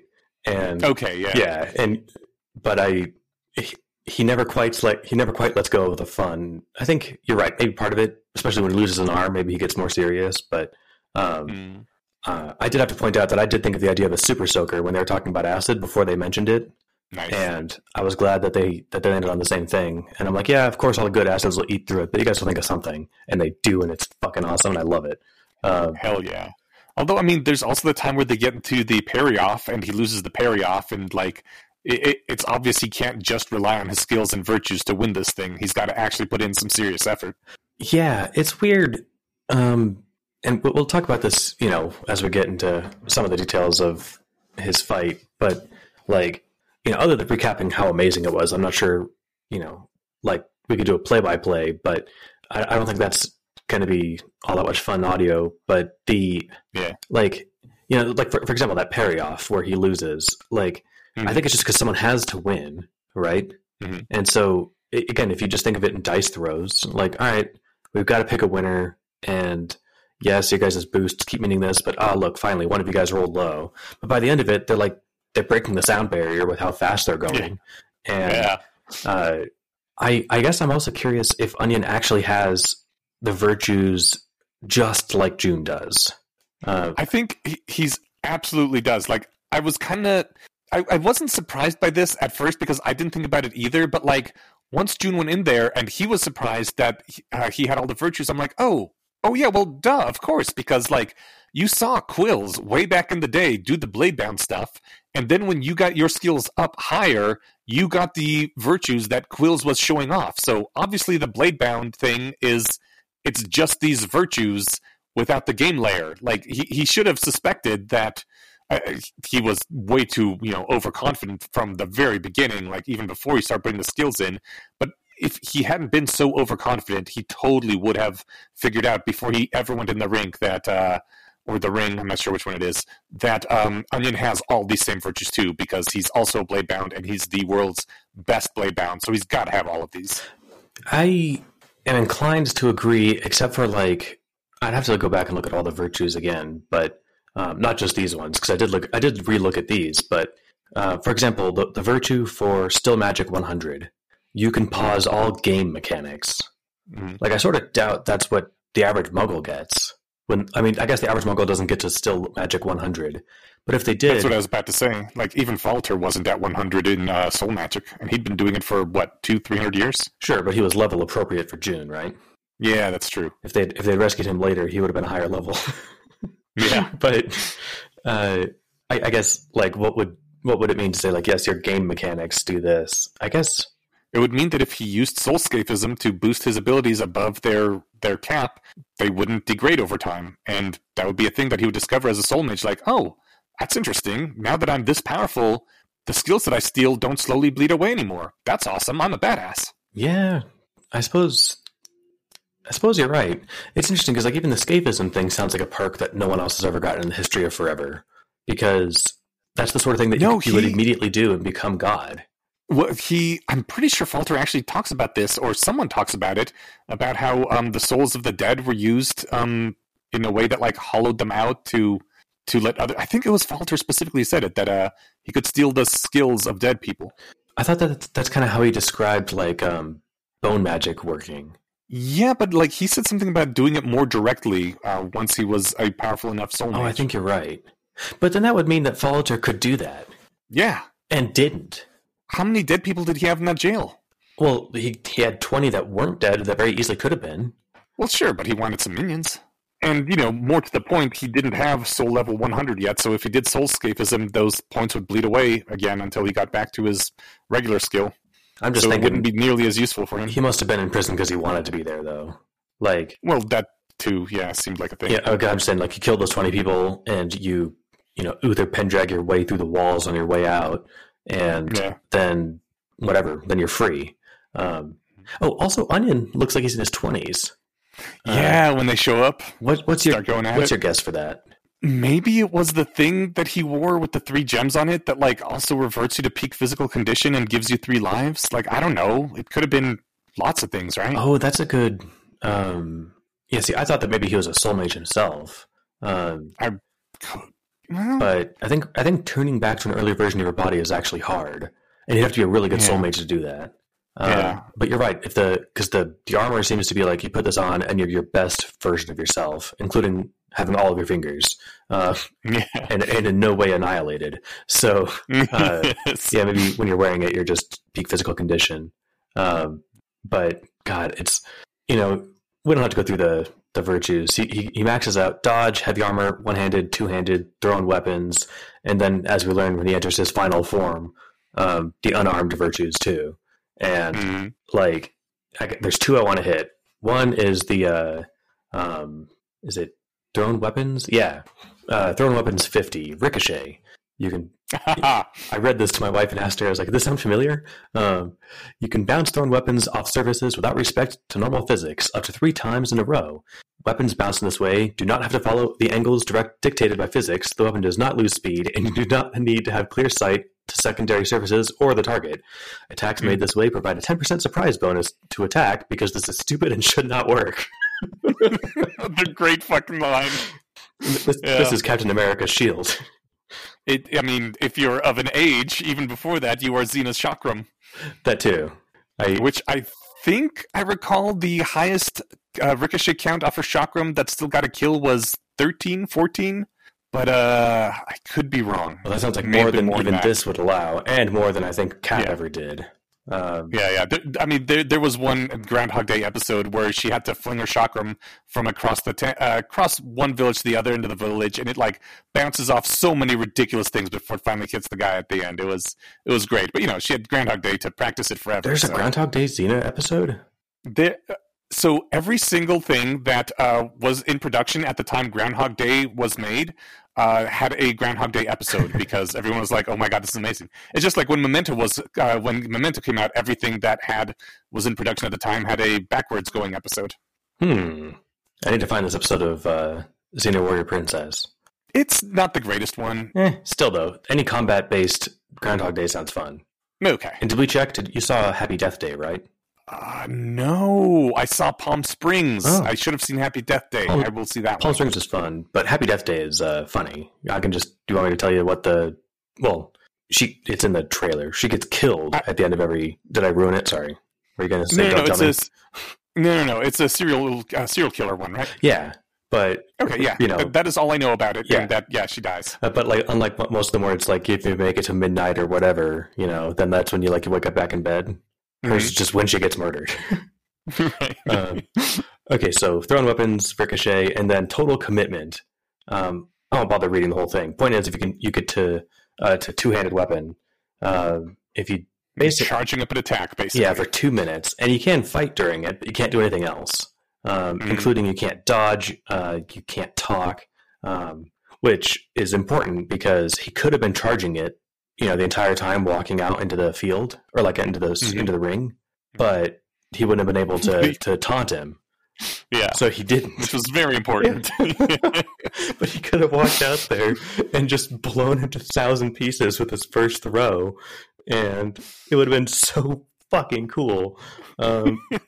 He was very sure that he was going to win this without much trouble. So he's like, yeah, fuck it. I'm going to taunt the fucker first. Amaryllis, don't get cocky. Don't talk to him. Don't do anything but kill him as quickly and efficiently as safely as you can. And he's just, I was thinking of hamming it up for the crowds, get them to make some noise. Clown around a bit. Give them a show. Would have been some awesome WWF stuff right there.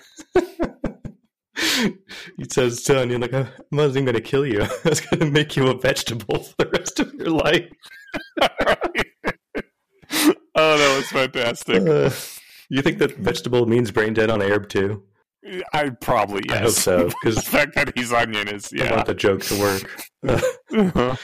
Oh my god. So yeah.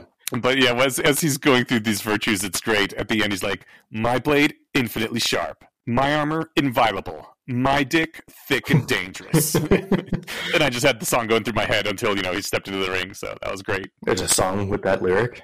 Yes. Huh.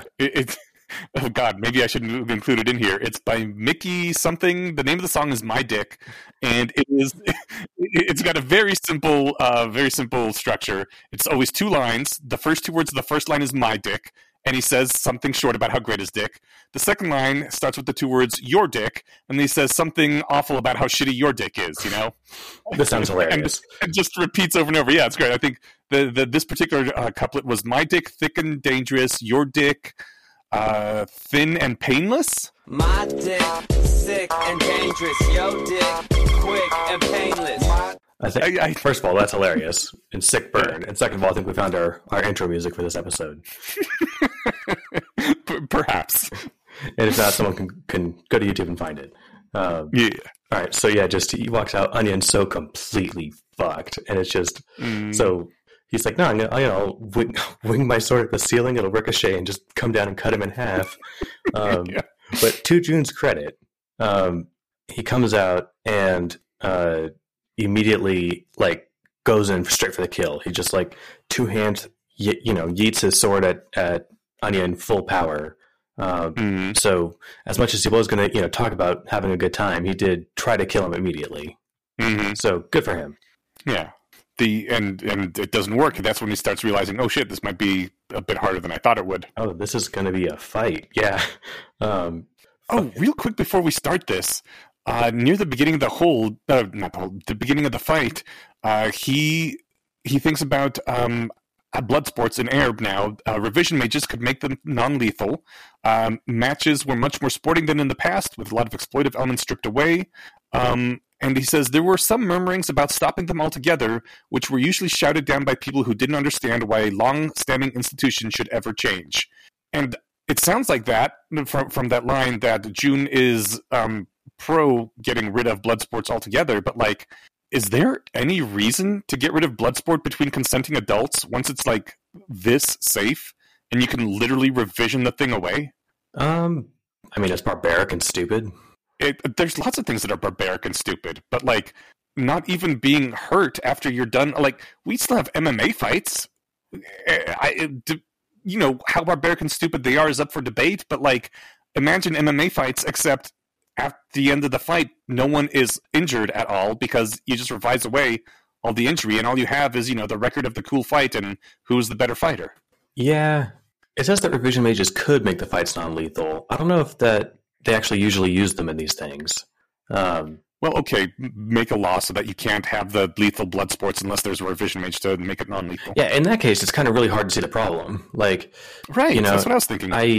There's something more sporting that it seems like to me about, like, football and MMA fighting, but, like, with something just when, you know, oh my god, can you imagine, like, even like on a football match, if someone, like, tears their knee, their career is over basically, plus possibly crippled, and just always have a revision mage on the sidelines, and if something like that happens, the play stands, but the player gets revised so they aren't fucked. Like, this would be amazing.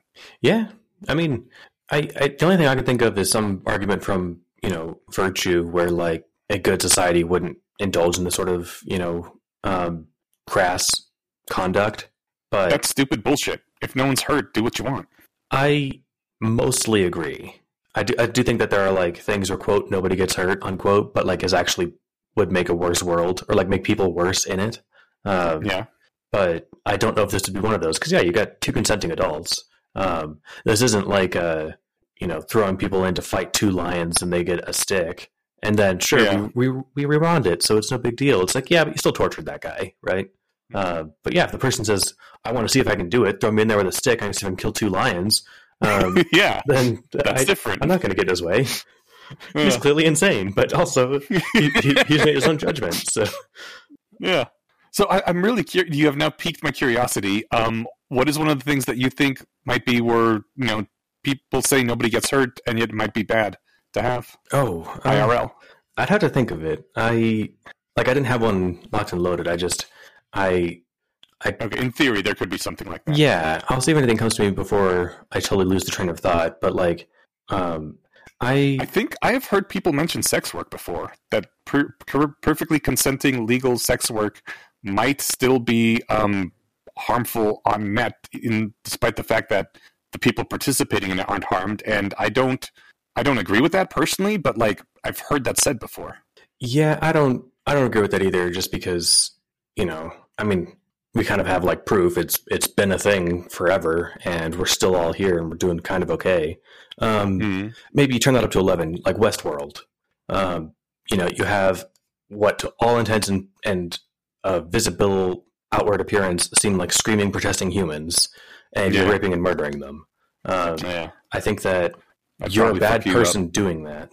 Like, I don't think that a good person can go have a fun weekend in Westworld. Right. Well, not doing it that way. You could do other stuff, right? You could play cowboy. That sounds fun. But doing the really sinister shit, like, I could see a good argument for, like, saying, yeah, we're not going to allow making robots like that because we don't want people to be desensitized to that sort of you know, protestations and noises from actual humans who are indistinguishable from these robots. Yeah. I mean, that's the thing, is if you came across another guest at Westworld and you're attacking them, how would you know? You wouldn't even know, right? Yeah. It's fucked up. It is. Okay, so that might be an idea. Okay. But so this is great. June is trope savvy, and Onion is cliched as fuck, but he's badass enough to get away with it, kind of like Quirrell. But he's just like, you ever wonder what it's like to those insects out there? This display of skill so far beyond their understanding of the art that they're like illiterates holding a book club. June, well, it's good to know you have layers. And his only regret is that his helm hides a shit-eating grin, but he gets a high five from me for it. Nice. But then Onion, well, it's time to get serious. And he switches his sword arm from his right to his left hand. That was great. I laughed. Me too. It was great. I'm like, okay, he's a dick, and I'm eager to see him die, but, that was cool. Yeah, the cliche that June calls him out on is actually badass. And then June was like, what's next? A big reveal that the sword was actually some super special sword forged by blah, blah, blah. And the next thing out of his mouth, this sword once belonged to Uther Pendragon. Oh, it was fantastic. Oh, yeah. And so the cheat of this thing is that it can duplicate any Entad sword in proximity. And so, as June guesses correctly, he probably put hundreds within range of this thing. Yeah, and so everybody that's on his side stand by somewhere. Maybe they have to be in the courtroom, but there's got to be dozens of people on his side in the courtroom, right? Yeah, but I mean, there's no reason that he couldn't have like underneath Phlox's desk, or whatever. Oh, you're right. Just an entire crate of them. Yeah, just ignore those 3 boxes in the corner. Yeah. I get the impression that he has lots. So June eventually does get to charge up his ultimate attack. And it says, the attack took a sliver of a fraction of a second, not even long enough to properly appreciate. But as I watched it back in my mind's eye, his body ripped apart, flying in different directions, properly obliterated. I could see the attack I'd somehow made, an impossibly perfect strike with the weight of the world behind, a transcendental moment of godhood, no more complete mastery of the blade in history. I savored it, even as I started to awe at the pieces of onion. Even as I stared in awe at the pieces of onion falling to the ground. Yeah. And that's such a good description. It doesn't even quite tell you what it does, but you don't care. Like, it obliterates him. Who cares? Like, It did the anime thing. Right. Yeah. I moved, the screen, went, like, away from the action for a second, and then it went back to him, and he's exploded. It was awesome. And then this fucking cheater. Which then he started to come back together. It was fantastic. Oh man, this is not even my final form. But it does burn through one of the. So the 3 glowy bits on its armor are life bars, or like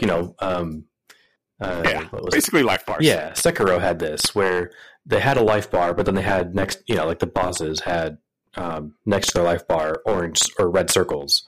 And if you took down the life bar all the way, well, you got rid of one of those circles, and you go for it again. It's like that, but minus the life bar.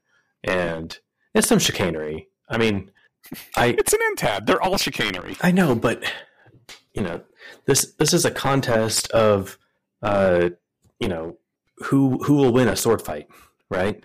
And it's like, well, I did. You're dead. Like, I get it. It's Entads, and they don't want the defendant to win, so they're not going to exactly push the point. But as far as I'm concerned, any unbiased judge would be like, yes, June bested him in single combat. But it's not just single combat; it's single combat plus 2 Entads. And so far, he's only been using 1 Entad. Who? Onion? Yeah, I mean, he was only using the sword, and like this is his second Entad coming into play. Well, I think the thing also puts him in peak physical condition, like you said. But you're right. It does. The big power is that it doesn't matter how dead you are; it makes you undead. I mean, he couldn't have been deader. He was exploded. Right. And June was like, "I won, you fuck." That was great. But he's going to have to find some way to solve this problem, and how does he solve it? Through Chapter 199, using overwhelming violence. Oh, that was perfect. I should have helped lead that. Sorry. Yeah, nailed it. All good. Yeah. So, he gets the 3 life bars, and June says, okay, well, I'm not going to use the ultimate attack again. And I'm wondering, why wasn't he powering up another total commitment? Because it seemed to have worked the first time. Oh, yeah. June, I don't know, I don't remember his exact phrasing. It's that he wasn't doing it, and he was hoping that Onion was preparing for it. The virtue says that you can only do it once a week. Oh, shit. Okay, Yeah. I overlooked that then. But, Never mind. But I mean, that's fair. There were 30 virtues we read in these 2 chapters, so yeah. yeah. But you know, this is obviously cheating, right? So I'm cheating. Well, hold on a sec. Which part? Because, like, the ultimate attack is also cheating. It's an instant win. It's not cheating when June does it. It's totally cheating. They're both cheating. It's who can cheat better. Fine, but okay. So at least he used a sword, right? He was fighting him, but it's like, all right, if you're gonna fuck around, so will I. And then he whips out a super soaker full of like insert super dangerous acid that catches fire with literally anything. It's fucking awesome stuff. So awesome. Yeah, and it creates the fumes of chlorine gas, which, deadly gas. And he says, there were fumes in the air already stinging my eyes. I was trying my best to avoid the smoke. I idly hoped that the audience sitting above him, which I'd been completely ignoring, had adequate defenses against what we were throwing around. And I was just wondering, why does he care? Like, they're Pendrags. He wanted to kill all of them anyway. Why is he suddenly worried about them now?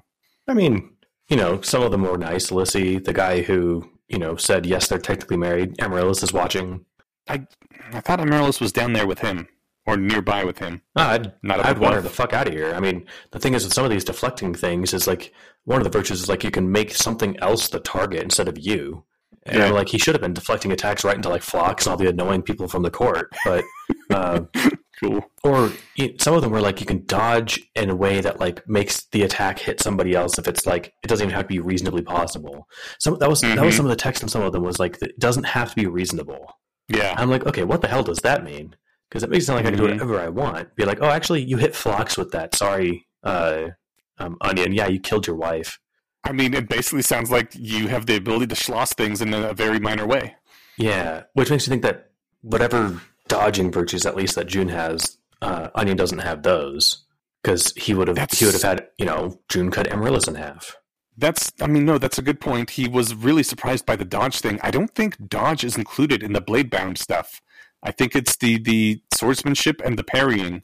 And so he probably didn't have any skill points in dodge. Yeah, or not more than the usual. Yeah, not much more than you get from just being a good sword fighter. Yeah. Yeah. No, that's a good point. He ends up killing Onion again with it's hilarious. He gets him with the acid gun, and he's on fire, right? And not merely on fire, but like he's eating his armor, it's fucking him up. And he's got some frost sword to put out the fire, but June keeps throwing his sword at him, so he has to keep parrying it. And it's just like, oh no, you don't. And eventually he gets to him and he dies. It's great. Yeah. And so when Onion comes back, he pulls out this rust sword, which anything it touches rusts away into just, I guess, nothingness. It destroys entads, basically. And June's like, all right, well, fuck this. He takes off his armor, or he lets it rust off or something. He lets the sword rust, and he says, it seemed unfair that Onion was the only one to have multiple phases. And I was like, oh, shit. You have not yet seen my final form. Yes. And best thing is, his final form is like basically him fighting in his underwear, which is outstanding. In his clothes, but yeah, he's doing the monk thing. Well, yeah, but I think he says something about like, now you get to see me because I was fighting in just like, I forget. Oh, it was, his underclothes, whatever that is. So, whatever. The comfortable stuff you wear under armor. Yeah. But I was thinking he should have just gone full nude. Like, it would have been hilarious. And I'm pretty sure his Magnum Dong counts as an extra appendage you can fight with. Right. That would have been fantastic. Swing it around all helicopter style. Like, boom, hit you in the back of the head. Didn't think about that one. There's the real concern that Onion would cut his dick off, though. That's a good point. I mean, it'd probably grow back with the level, but he didn't know he was going to level at the end of this. And, well, even like if you knew it would come back at the next level up, there's still something visceral in your mind where it's like, I don't want my dick cut off. Kind of, even if I know it'll be okay, Yeah. Yeah. I think it would distract him from this fighting. But Right. Onion just like goes at him with a flaming sword, and June just slaps it to the side, and Mhm. it's like just the shocked Pikachu face, and oh, one of the unarmed virtues is that you get to strike directly at the soul, Yeah. and so he punches him in the soul, and his arm goes dead. And he's like, Mhm. "What was that?" He's like, "I punched you. It's allowed by the rules. I checked." Yeah. And he's still got the shit-eating grin because like now he's winning, Mhm. and it's outstanding. Then of course Onion cuts one of his arms off, so they're even. But you know, this whole thing was just great. Yeah. I'm doing a lot of the talking here. I know I didn't want to go on at too much length about it, but Oh, it's okay. I was doing a lot of talking earlier, so I think it all evens out. But yeah, it was a fantastic fight, and he like shoots him with a sword gun rifle thing to sear his arm off, which was just really cool visual. And then June eventually like punches him in the head and does soul damage to his head, and that kills him. oh wait, right before he actually kills him, this was interesting. Onion switches swords again. This time, what was clearly the flicker blade, and he let the blade disappear as he swung at me. There was fuck all I could do about it, aside from trying to dodge, but I could tell that I wasn't fast enough. And right at the point when the hilt was pointed at my heart, nothing happened. Onion's helm tilted down as he looked at the sword, only for a moment, and that was when I struck, using my remaining hand to drive straight forward, fingertips all aligned right at his heart. Critical hit. It was his heart that he... I could have sworn it was his head that he hit. He might have hit his head for the after first that? arm that he took out. Oh, okay. Because what's hilarious here, I think this takes out his other, like, deadens his other arm. Okay. And I was really hoping they're going to do like a Black Knight from Monty Python thing. Because apparently Onion tried to keep fighting right up until the very end. I killed him with a lightning quick punch. I'm like, what did he look like fighting with two Ace Ventura arms? But He was doing what he could, man. Never give up. Yeah, I guess. But the sword didn't work. I'm wondering how Amaryllis stopped him.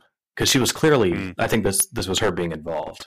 Yeah, this was the flicker blade. Like maybe she was running away to get out of range as fast as she could, and just happened to be cross that threshold as he was swinging it. It could be that, but the moment was so advantageous that I think that she was waiting for him to use the flicker blade again so she could fuck him up, right? Mm-hmm. But she doesn't have Sable, so it can't be that. Maybe there's another pocket dimension Entad they have. They probably have. But that's invested to Yarrow or Zinnia. But then again, she's dead. Maybe Amaryllis inherited that purse. And, now that it's in extra dimensional space, he can't use it. So she's standing there waiting for him to use the flicker blade and then throws it in her purse. And then, hit the power of it is gone just in time to, fuck him up. I think it's awesome. Mm-hmm. That was fantastic. Yeah. Yeah. So yeah, he kills the dude. And he only had 3 life bars, does. not 4. I thought it was going to be 4. I mean, I thought so too, but it's also possible that since he was doing soul damage, even if the thing tried to bring him back, it couldn't bring back his soul, and so he died again anyway. That's what I was really stoked on. And you're right. I think that's distinctly plausible. The thing is, I would help, but there's nothing here to fix. Yeah. I'm getting null pointer exceptions left and right. Right? Oh, man. So it was awesome. And then at the very end, he levels up due to finishing the quest, helping Amaryllis take over the court. And everyone sees, and these chapters were just badass. Yeah, it was awesome. Oh, he doesn't, unfortunately, he doesn't finish the quest. He gets an update, which I think still gets progress. But Amaryllis doesn't get her. Finish? No, because she doesn't get her companion perk. Oh, okay. Yeah. But he did defeat Onion Pendrag, which I'm sure is worth lots of XP. So, hell yeah. God. Yeah, it's awesome. Great fight, a lot of fun. And, I think June had exactly the right amount of fun.